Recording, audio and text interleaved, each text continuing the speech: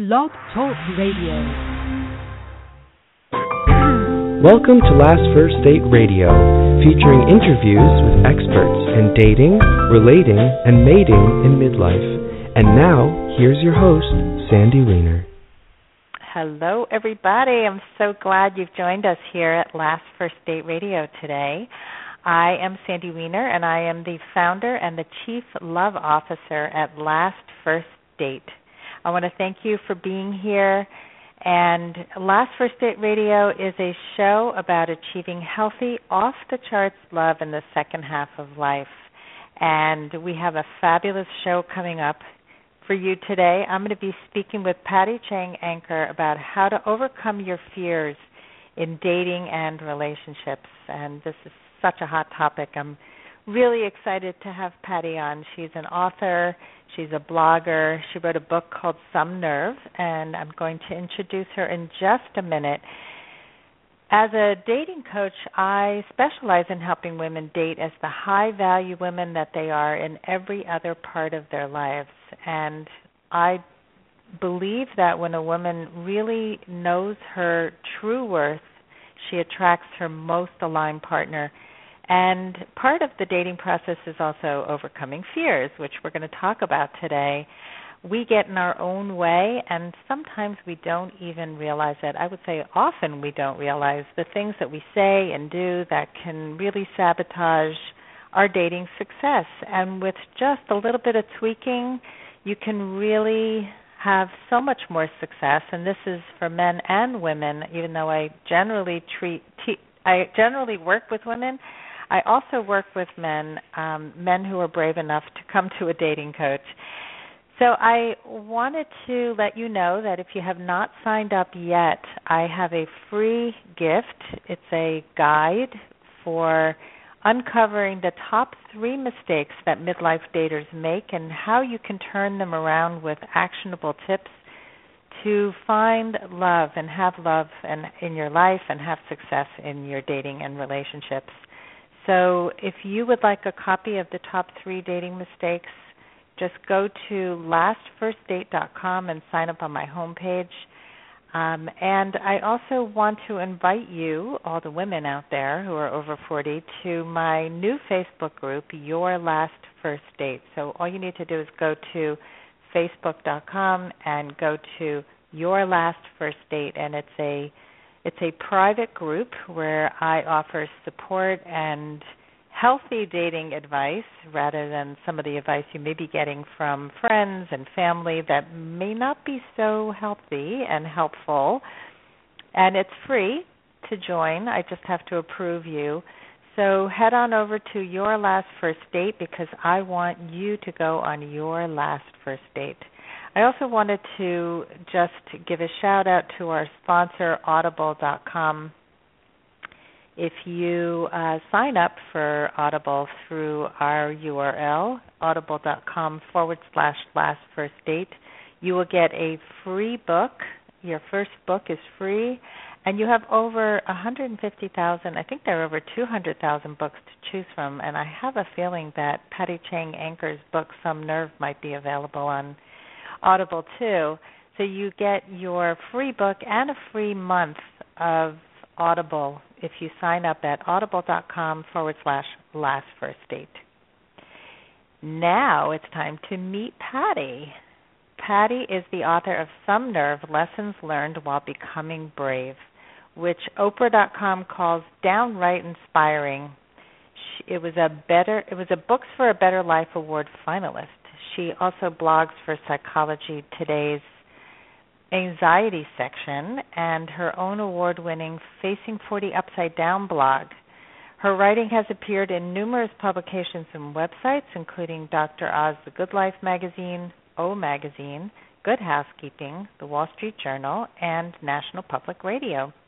She's a sought-after speaker on the subject of facing fears, and I have to say that I have heard her speak, and she's a fantastic speaker, filled with humor and wisdom. And she recently overcame her own fears of sweating by becoming a triathlete. She lives with her husband and 2 daughters in Westchester County, New York. Welcome to the show, Patty. Thank you so much, Sandy. It's really great to have you here. So let's dive into fear in dating and relationships, and this is probably a bigger topic than we can cover in a half hour. I'm sure. But we're going to conquer it, and we're going to save the world in a half hour. So here we go. So my clients, my readers, my listeners wrestle with many fears when it comes to dating and relationships. So I want to start with the number one fear, which is fear of rejection. And then I'm going to mention two others, but I want to know if you can give us some ideas as to how people can overcome fear of rejection. Well, fear of rejection, especially in midlife, like by the time we've lived a few decades, we know how real it is. We've probably had situations in career, in friendships, and in relationships where we've had to deal with real rejection, and we know that it hurts. And so because we want to protect ourselves from future harm, it's very instinctive for our protective shields to come up. And so it's funny, as someone who coaches people through fear, we do a lot of discerning between real fear and projected fear or imaginary ones. And rejection just always feels real. It always feels like a real possibility. So a lot of working with that is just understanding why you have this fear and accepting that it's there and that it's there to protect you, but it does not have to run your life. It does not have to be the thing that decides who you date and for how long you stick it out, right? You can use other parts of your personality, more proactive and ones that can actually project a stronger future and, use all of your relationship building skills that you've learned for the better to be able to forge forward rather than hold yourself back all the time. So acknowledge that it's real and we have experienced it in the past, but don't let it rule.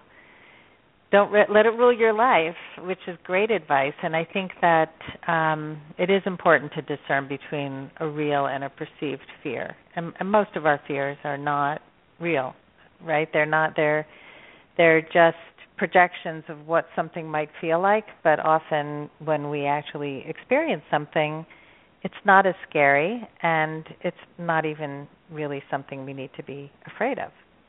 You're absolutely right. I mean, I'd once heard a really great therapist named Wendy Tomkill. She does emotionally focused therapy.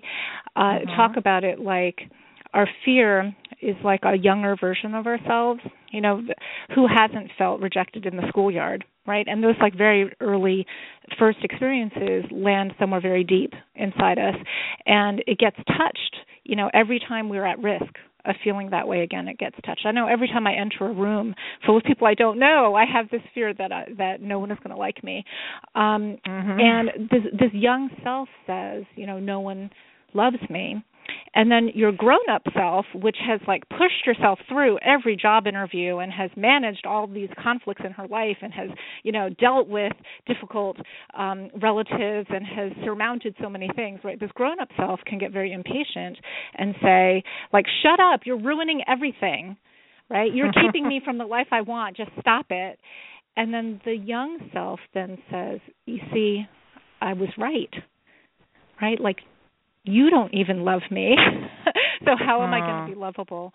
And when I saw this therapist work this out step by step, I realized how often in my own life I go through that loop of, feeling vulnerable and then berating myself for feeling vulnerable, and that doesn't make the vulnerability go away.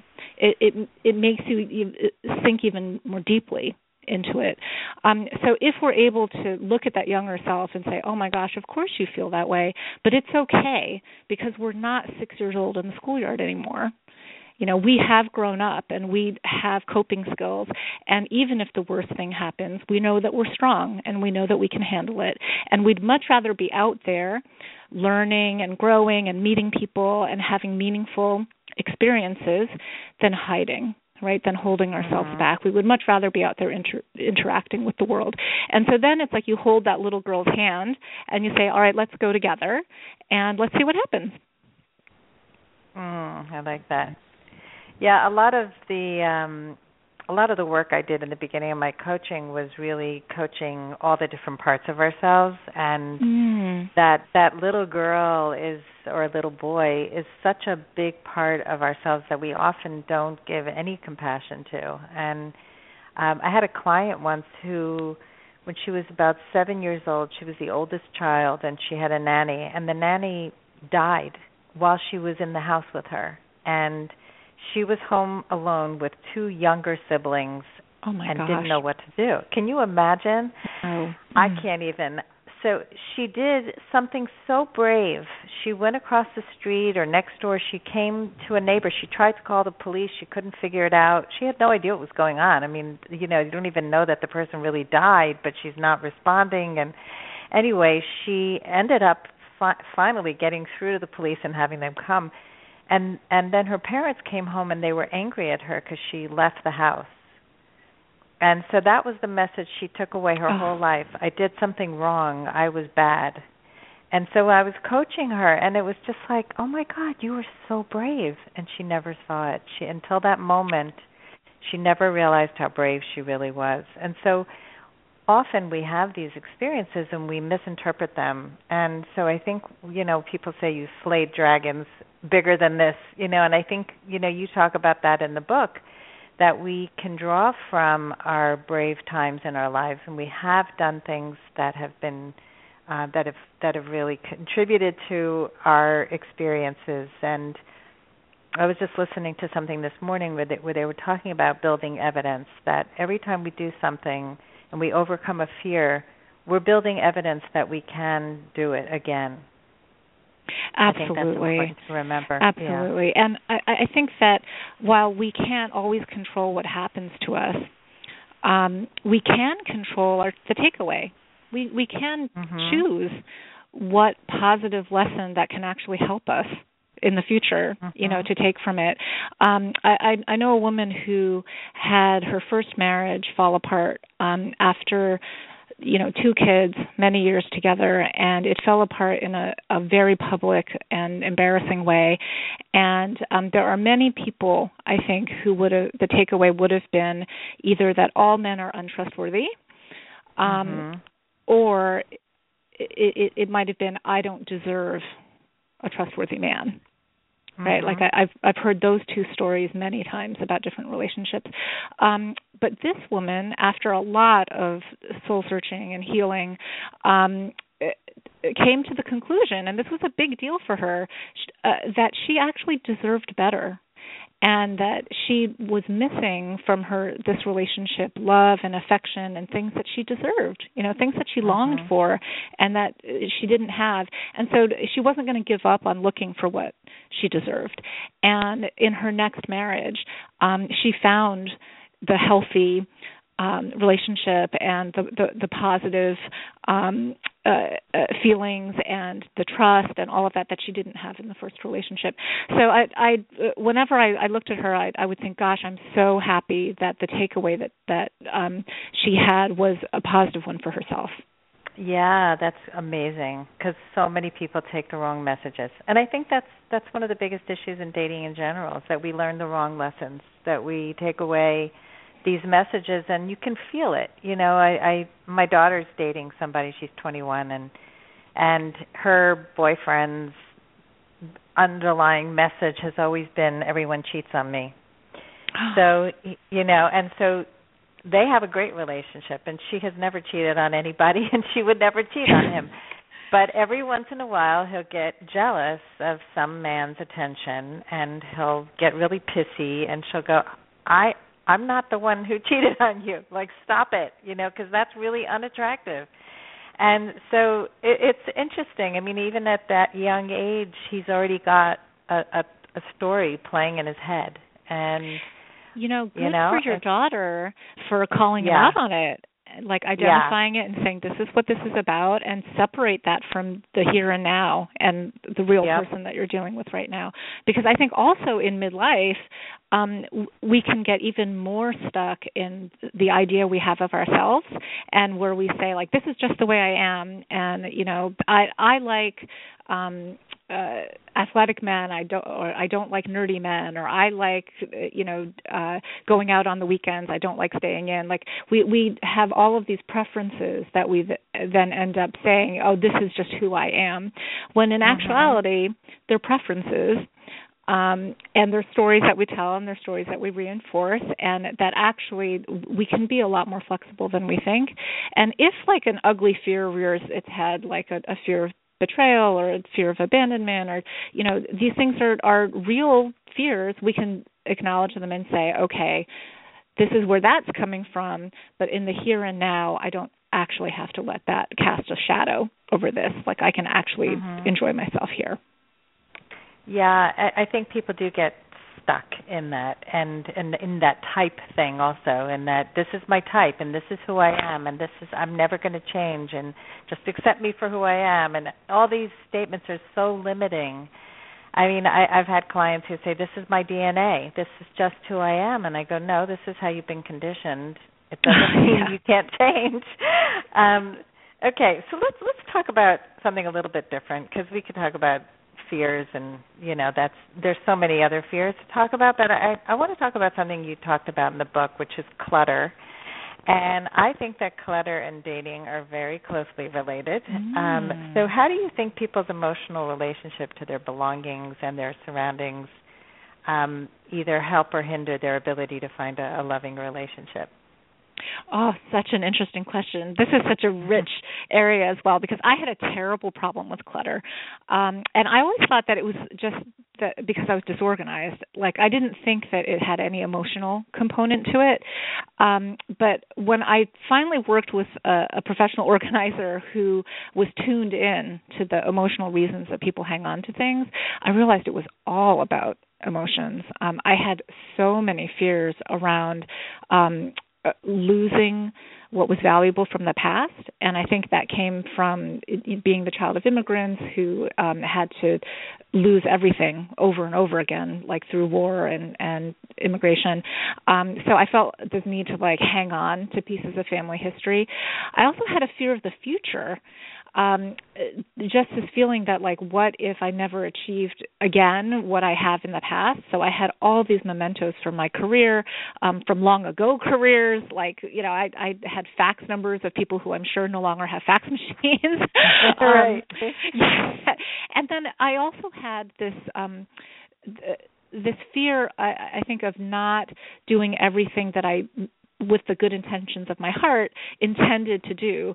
So it was like this museum of good intentions, of things I was going to fix and things that I was going to repurpose and sweaters that I would eventually finish knitting and things like that, to the point where there was no space for living, because I had so many things that were like monuments to the past and like things that I was building up in case I never did anything of worth or of note again in the future.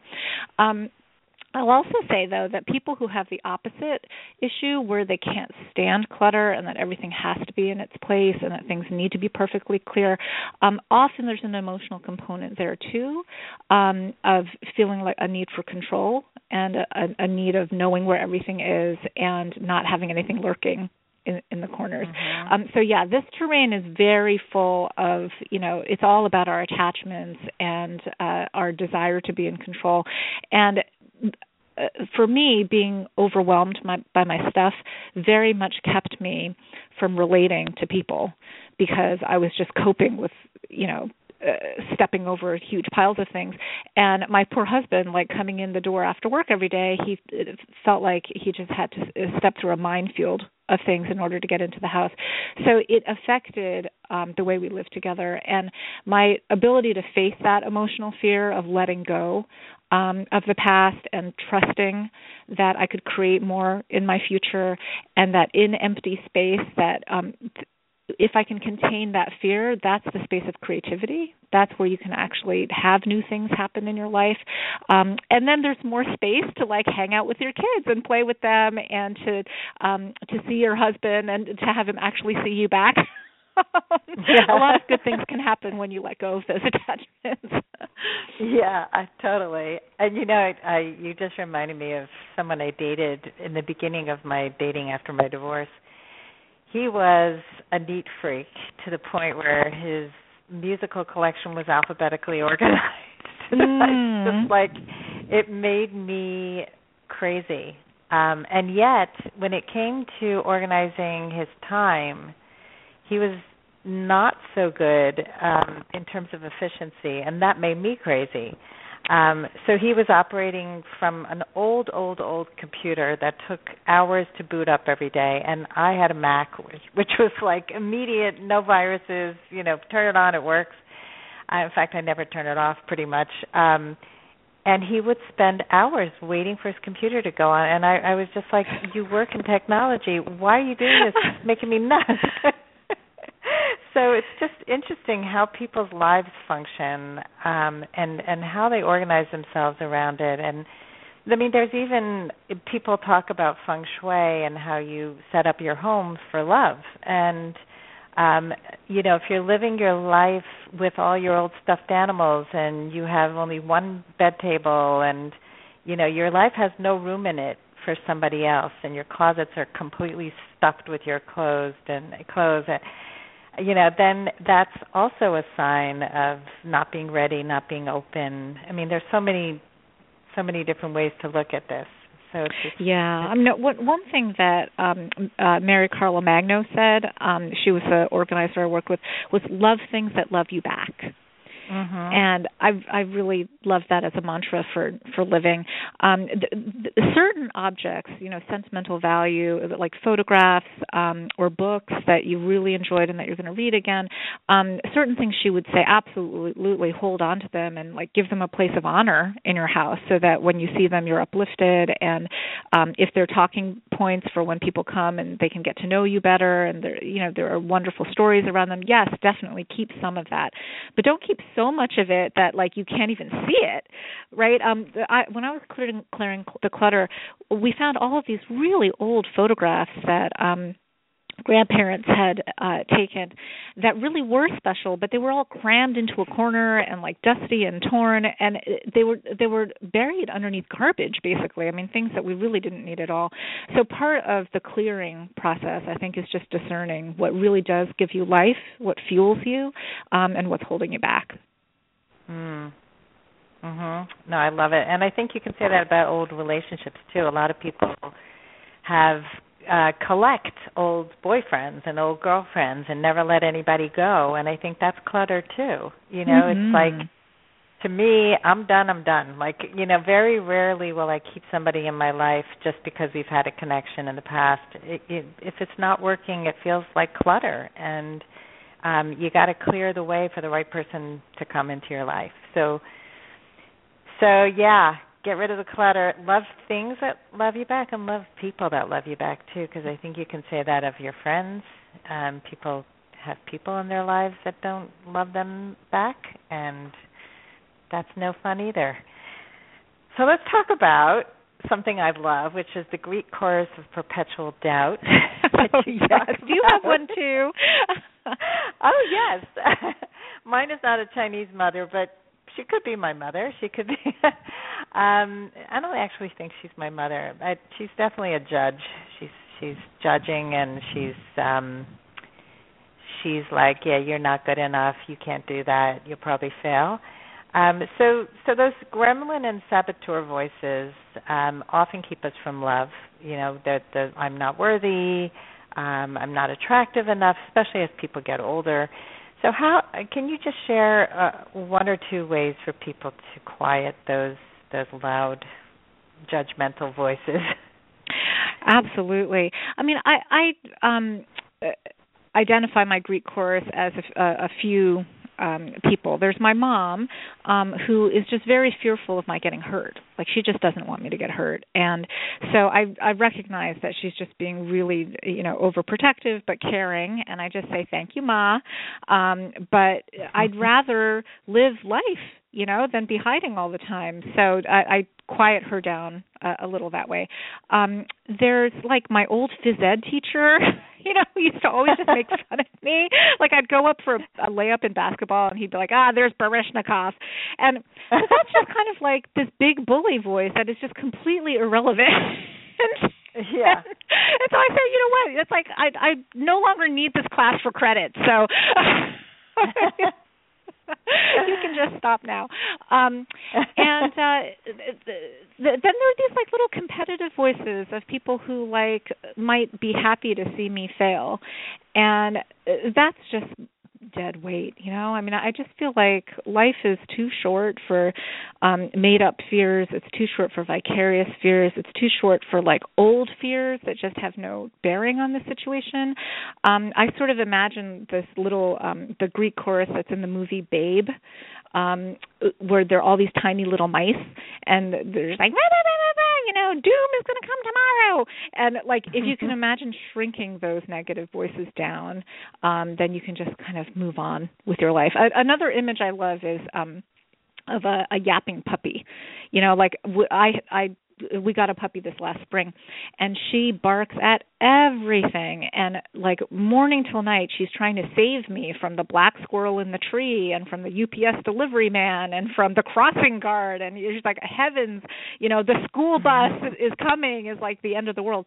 And being able to pat the dog and just say, there, it's okay, it's all right, you know, I don't need you on this high and alert right now.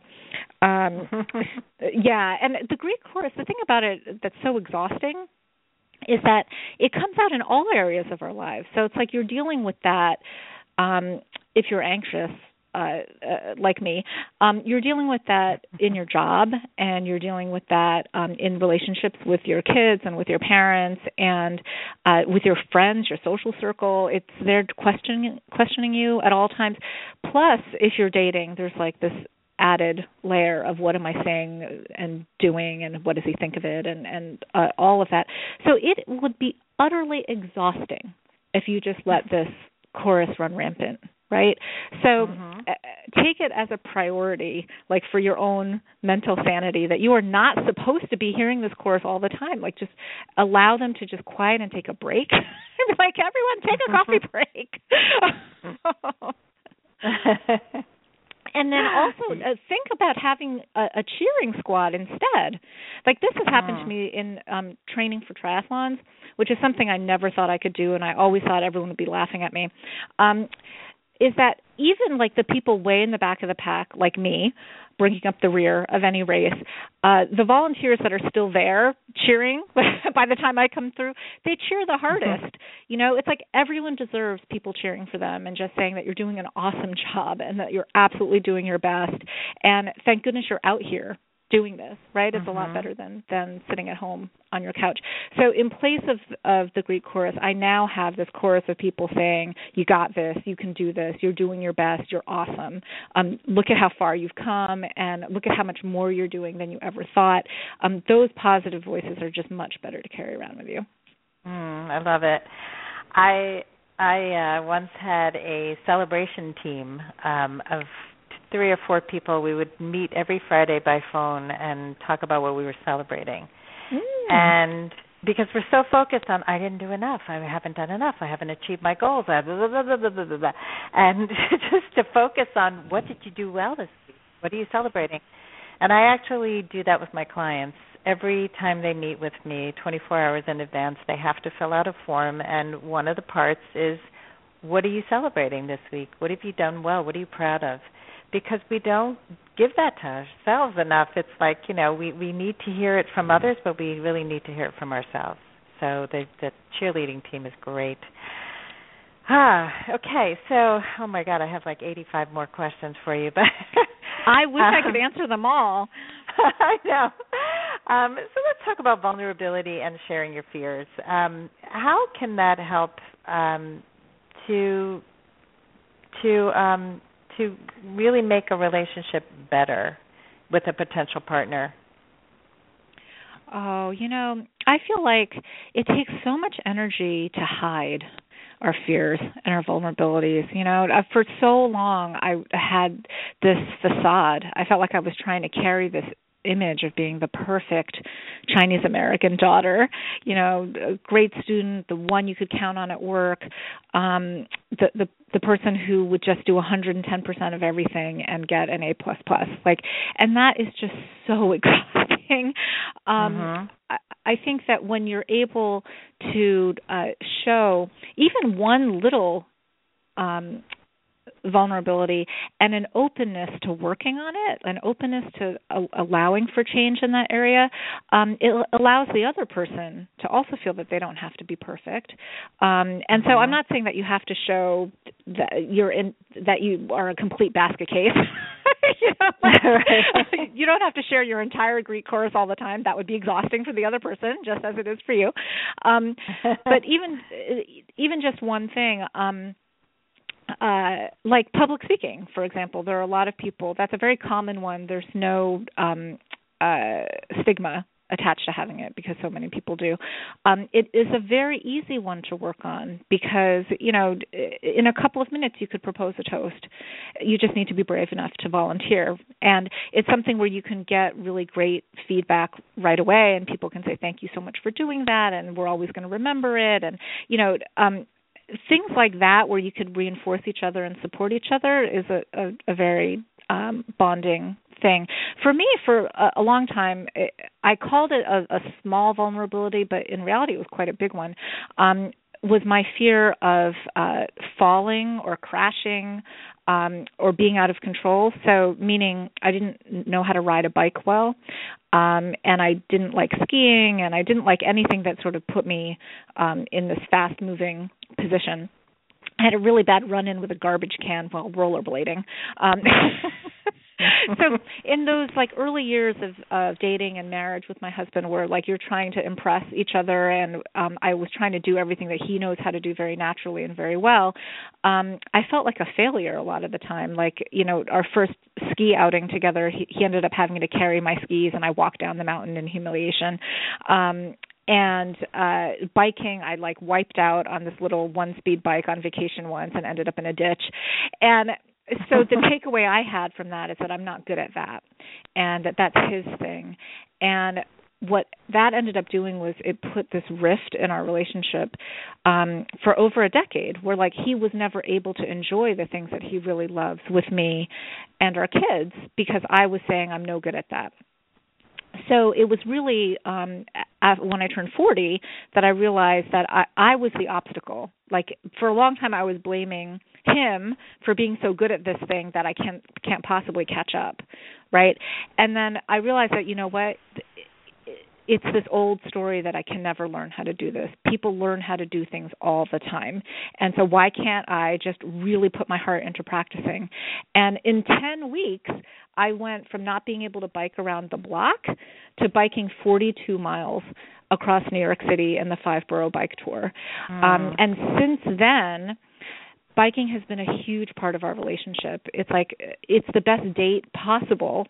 For a married couple, it's we just hop on our bikes and we'll bike to a bakery, get a coffee and a pastry, and just be with each other for a few minutes. It's so beautiful. And then we hop back on our bikes and we're enjoying the scenery and the terrain, and it's so relaxing and wonderful.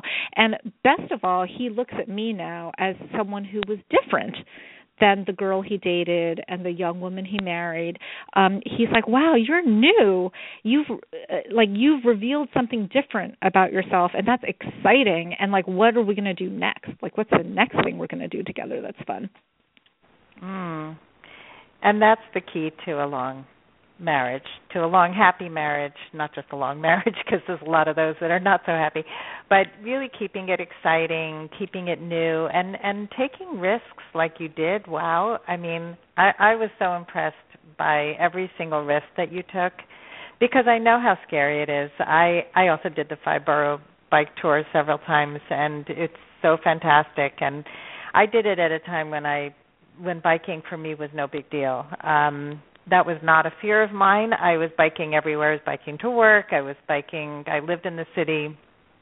In fact, I didn't even warm up for it. I could not do it today. If you paid me, it would take me a long time to get to that point. But I had a tremendous fear of public speaking, and I think I've shared a little bit of that with you, and had this TEDx talk put into my lap before I was able to get up on a stage, and I could have said no. to the opportunity, or I could have risen to the occasion and gotten myself support. So that's when I joined Toastmasters and hired a speech coach, and woke up in cold sweats many days thinking this is the stupidest thing in the world. I am going to be a huge failure and fall flat on my face because I was so scared of public speaking. But doing that was such a great experience for me because I learned that I could. I learned that I could set a huge goal, and that was so beyond anything that I had ever accomplished, and feel that feeling of success when it was done. And so I can so relate to how much overcoming fears adds to your success as a human being, and it paves the way for something else and for trying all kinds of things in your life. It opens up a world of opportunities, which makes you an interesting person.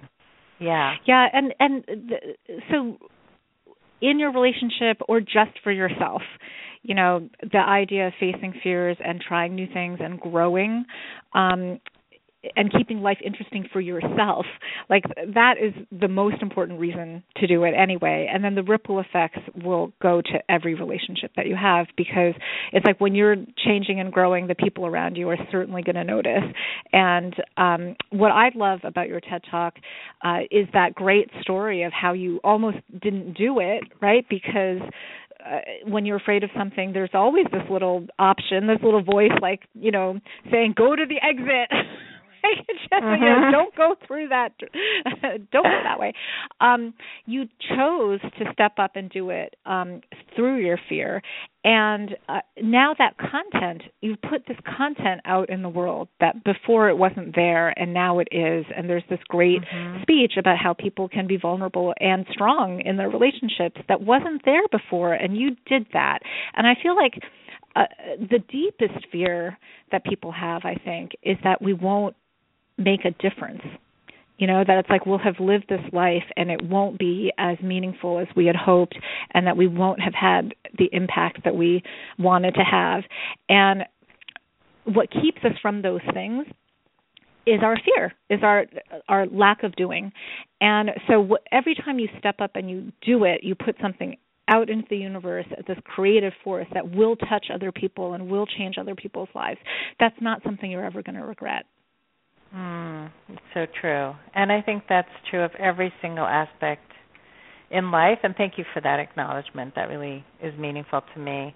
I want to share one quote that you have up on your website, and it is not because things are difficult that we do not dare. It is because we do not dare that they are difficult. And that's by, I'm going to probably pronounce this incorrectly, Lucius Annaeus Seneca. Is that how you pronounce it? I believe that's correct. Yes, I love that quote.